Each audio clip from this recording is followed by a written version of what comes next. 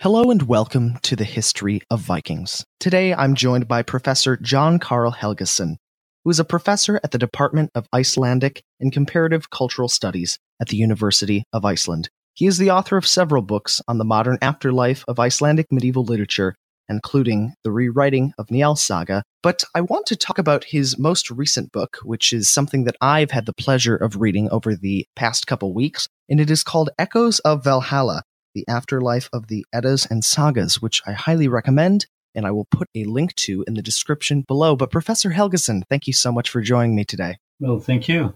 Well, I'll tell you, I very much enjoyed reading Echoes of Valhalla, and perhaps a good way to open the conversation today would be these stories and these myths that we find in the Eddas and the Sagas are so timeless, and I think they really have been proven to be timeless because they've lasted for so long, and as you most eloquently present in your book, we can see all sorts of traces from Old Norse and Viking Age literature in medieval and even modern pop culture. But why do you think it is that these myths have lasted so long?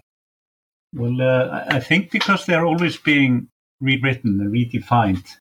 And when we think about timeless literature, usually what really affects classical literature is time, and we tend to think about old texts as something that has not changed through time, but we tend to find new things in them and actually reinterpret them according to our own interests, our own times. So timeless is a tricky concept in this context. Certainly, and there's just a load of examples of how these myths have cropped up and made themselves relevant, and I don't think they've ever ceased to be relevant throughout history. But, I want to talk a little bit about J.R.R. Tolkien, because I know that's something that people are very familiar with, his works, The Lord of the Ring and The Hobbit. So could you talk a little bit about, and I know you mentioned this in your book, how J.R.R. Tolkien used some of the works of the Eddas and Sagas that inspired his own mythic universes? Well, definitely, he was a specialist in medieval literature, and he was teaching some of these Icelandic texts throughout his life. But interestingly, he was not what I would call a rewriter of the sagas or the Eddas. He would take inspirations, he would take names, scenes, maybe some character traits, but really he was creating his own mythological world. Maybe trying to create a myth for Britain that didn't exist beforehand. But most of the authors I talk about, they are more directly trying to recast certain Icelandic texts. So he's not actually typical for what I'm trying to map in my book. But in terms of influence, especially with his best-known literary works being adapted to the film medium, I mean, he's really a person who is inspiring a lot of the students we are getting here in Iceland interested in the sagas and the Edda. So he's definitely a great promoter of both the sagas and the Eddas. Now, you talk about rewriters, and I think I know what you mean by that. You have a chapter of your book titled Snorri, the Real Stories, obviously referring to Icelandic historian Snorri Sturluson. So what is his relationship with some of these myths? Would you consider him a rewriter in that he composed his famous prose Edda?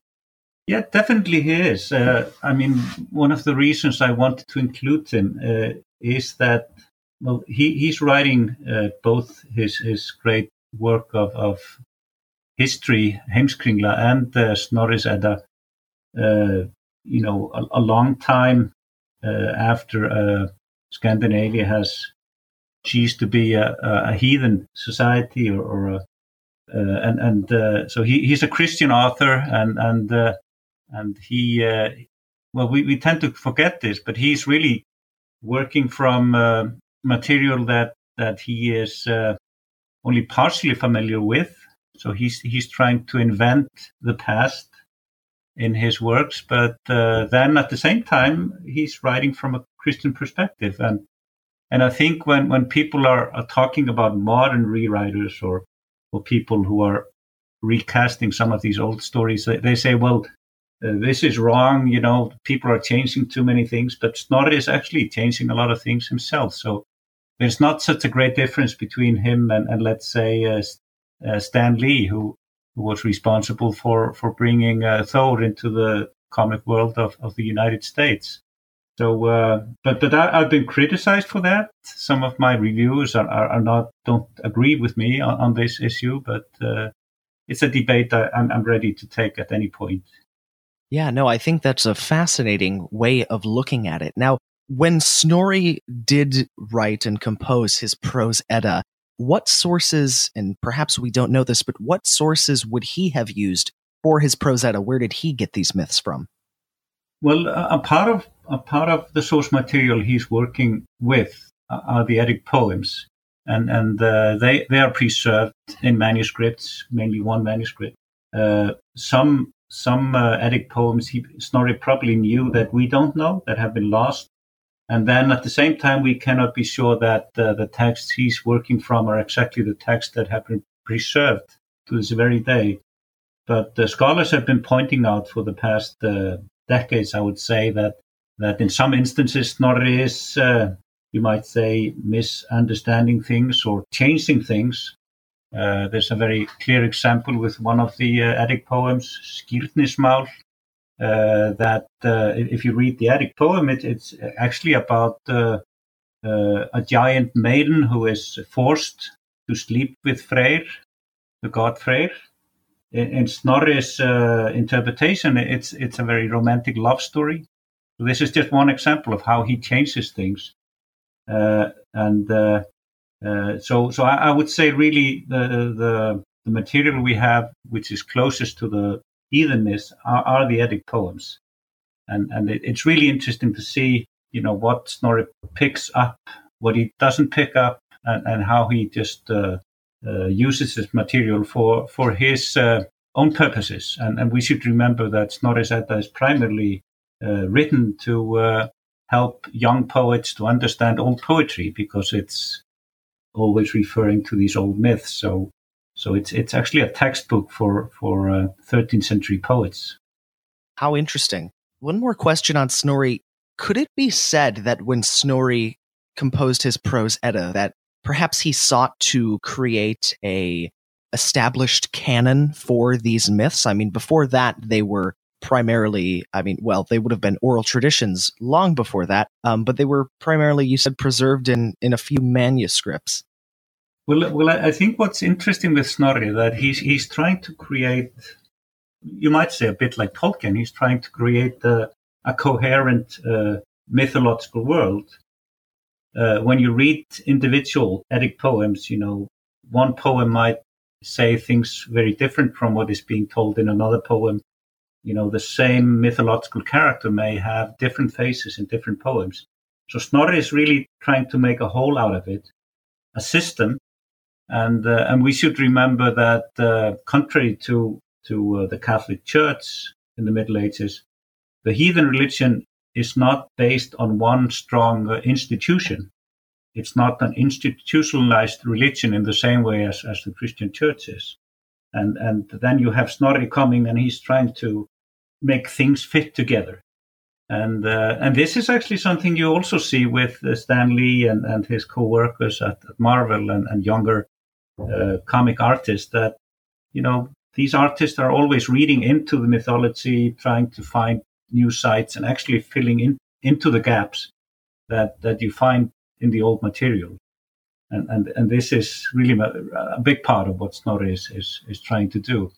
Yeah, certainly. It's really interesting with Stan Lee and, obviously the Marvel superhero, the mighty Thor, because those really surfaced at a time when perhaps many people didn't really know that much about, sort of Norse mythology and the Norse gods. I mean, right now, the stories of the poems of the Eddas and Sagas are, I would say, fairly popular. But back in the 1970s and 80s, when those first came up, perhaps they weren't super popular. So Do we know what really inspired Stan Lee to use these myths to create a superhero?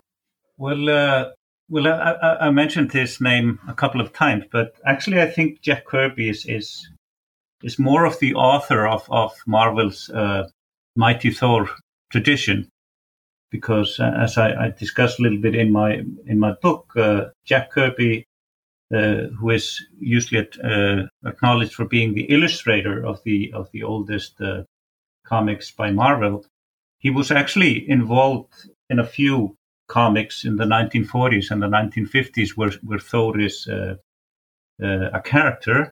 There is also a very early comic from the 1940s where Thor is actually a superhero. Problem is, we don't know if who was the author of this series. We had 5 comic stories being published in the States in 1940. But actually, these stories were published by a company at the time, a company where Jack Kirby was working in this company. He might have been involved with this. I doubt it, though, but probably he knew about this. So, but you ask, why did they pick up on the Nordic gods? And I guess the reply to that will be quite complicated.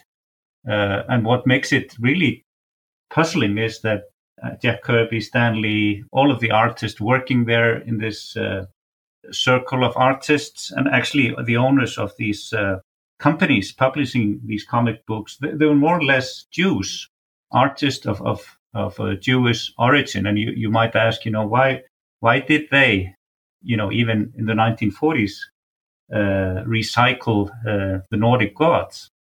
And I think this has a lot to do with the way in which the comic industry in the United States was trying to press the government to take part in World War II, and they did that in various ways. And one of the ways was actually to get Thor and actually also Greek gods involved with human destiny during World War II, so actually the earlier stories you have Thor helping out Americans in their fight that really hadn't started at the time with the Nazis. So, like I say, it's a very complex way to explain this, and it's an issue I'm still thinking about, actually.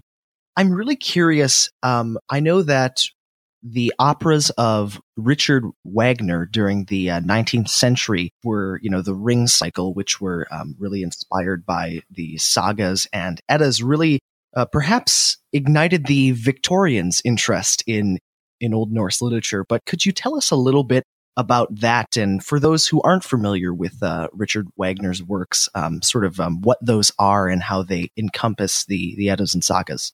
Well, he wrote a cycle of 4 operas that were based on primarily Icelandic, but you might call it Germanic mythological texts. And like Snorri and like Stan Lee, he of course used this material as a clay, and he created his own stories. Of course, shaped the characters. But what's really interesting with his work, and I wouldn't say he's a pioneer, or really the man who is igniting the interest, but his music became so popular, so influential, that it really got a lot of other artists in various cultures interested in using Scandinavian myth as a source of inspiration. And even one of my theories is that when you look at the Mighty Thor, especially in these early comic books from the 1940s, some of the illustrations there, they seem to be actually inspired by costume design from performances of Wagner's operas. So it's just a one small example of how widespread the influence of Wagner and his operas really became. And Wagner was a German composer, so am I right to say that these characters that, the Valkyrie Brynhild and Sigurd that were all present in his operas would have been known to the people living in the country of Germany and going back to Germanic mythology, not just Norse? Well, I think already in the 18th century, we see this interest, at least within circles of artists. But with Wagner becoming quite influential and popular, of course, it made a lot of people interested. But there were also scholars, there were translations, there were so many things taking place at the same time. And the influence was reaching far beyond the borders of Germany. In my book, I talk about one example, which is a town or a small town or a part of a town called Valhalla. And the reason for this name to be used late in the 19th century, if I remember this correctly, was that there were people living in the States who were really keen on Wagner, and even, some musicians who had taken part in performing Wagner's music. So it's just a small example of how widespread influential works of art inspired by the old sagas and the myths can become. And Wagner, I mean, you mentioned Tolkien before, there are a few authors that have really been more influential than the others. As you have in your book, if we're to look at really the afterlife of the Eddas and Sagas and how these myths were received throughout history, whether it be, Jack Kirby and Stan Lee's Marvel's The Mighty Thor, Wagner's operas, J.R.R. Tolkien's works and mythological worlds, do we see any particular myths or particular characters that really come up throughout, different authors and different composers, ones that seem to be more popular than others? Probably, but at the same time, just to be practical, I decided to focus on just a few texts. I work a lot with the Lay of Þrymr, which is one of these Eddic poems. I work a little bit with Snorri's Edda, and then 2 or 3 sagas, primarily Njál's saga and what is called the Vinland sagas, actually 2 different texts describing people from Iceland and Greenland going to North America. And all of these texts have been, you might say, popular with people who are recycling this old material. But then, of course, many of lesser-known sagas, lesser-known Eddic poems have been quite popular too. I mean, in the 19th century, the most popular rewriting of the sagas was done by a Swedish artist. It's called Frithjof's Saga. And nobody knows the original text by now, and very few people are interested in Frithjof's Saga, the 19th century. You can say that, there are certain texts that are more popular than others, and then also, a few texts that somehow pop up in some context, and then they're forgotten. So, but the whole corpus is being recycled again and again, and in various contexts, in rock music, in film, and nowadays in computer games. So there's a lot of material out there, definitely. Now, one thing I'm curious, after the Viking Age, throughout the rest of history, how did the Scandinavians and the Icelanders view their Old Norse Viking Age past? I mean, was it something that they were very proud of and embraced, or perhaps at different times in history, was it something that they were not too proud of and they loathed, maybe due to the influence of Christianity or something like that? This is a very interesting question. When you read Snorri's Edda, or what is called Prose Edda, he's really a bit battling with his question. He's trying to introduce to his Christian readers these old tales, but at the same time he's reminding them that they should not believe in these tales. They are just fairy tale stories. You shouldn't believe in them. You shouldn't become a heathen person by reading Snorri Edda. But I guess in Iceland, at least, for centuries and centuries, Icelanders would read from the sagas at nightly gatherings, and at least the Icelandic sagas, maybe less the myths, were a source of inspiration, what it was to be a hero, what it was to be a villain. And actually people would, at their nightly gatherings, they would discuss things, discuss a certain character, some decision, was this the right decision? So it was very much a part of, you might say, moral discussion or moral upbringing in Iceland for centuries. These texts were less known in the rest of Scandinavia until, you might say, 17th, 18th century. But it really is with the development of nationalism in Europe that the nations of Northern Europe start to think about these texts more as some descriptions of national character as a part of their cultural tradition, etc. So you might say that during the past maybe 300 years, these texts are becoming more important for the Scandinavian countries. And you see this taking place in 19th century Scandinavia with, almost all of the capitals of the Scandinavian countries having some names that are taken either from the mythology or the sagas. So it becomes a corpus that nations start to refer to say, well, this is a part of our past. This is a part of our history. This is what makes us a nation, if you see what I mean. Certainly. Absolutely. Well, Professor Helgason, thank you so much for joining me today. It's been an absolute delight speaking with you, and I really did enjoy your book, Echoes of Valhalla, and I will put a link to it in the description below. For those of you listening, I really do recommend this. It's really a delightful read and very comprehensible as well. But Professor Helgason, thank you so much for being here. Well, thank you. It was my pleasure.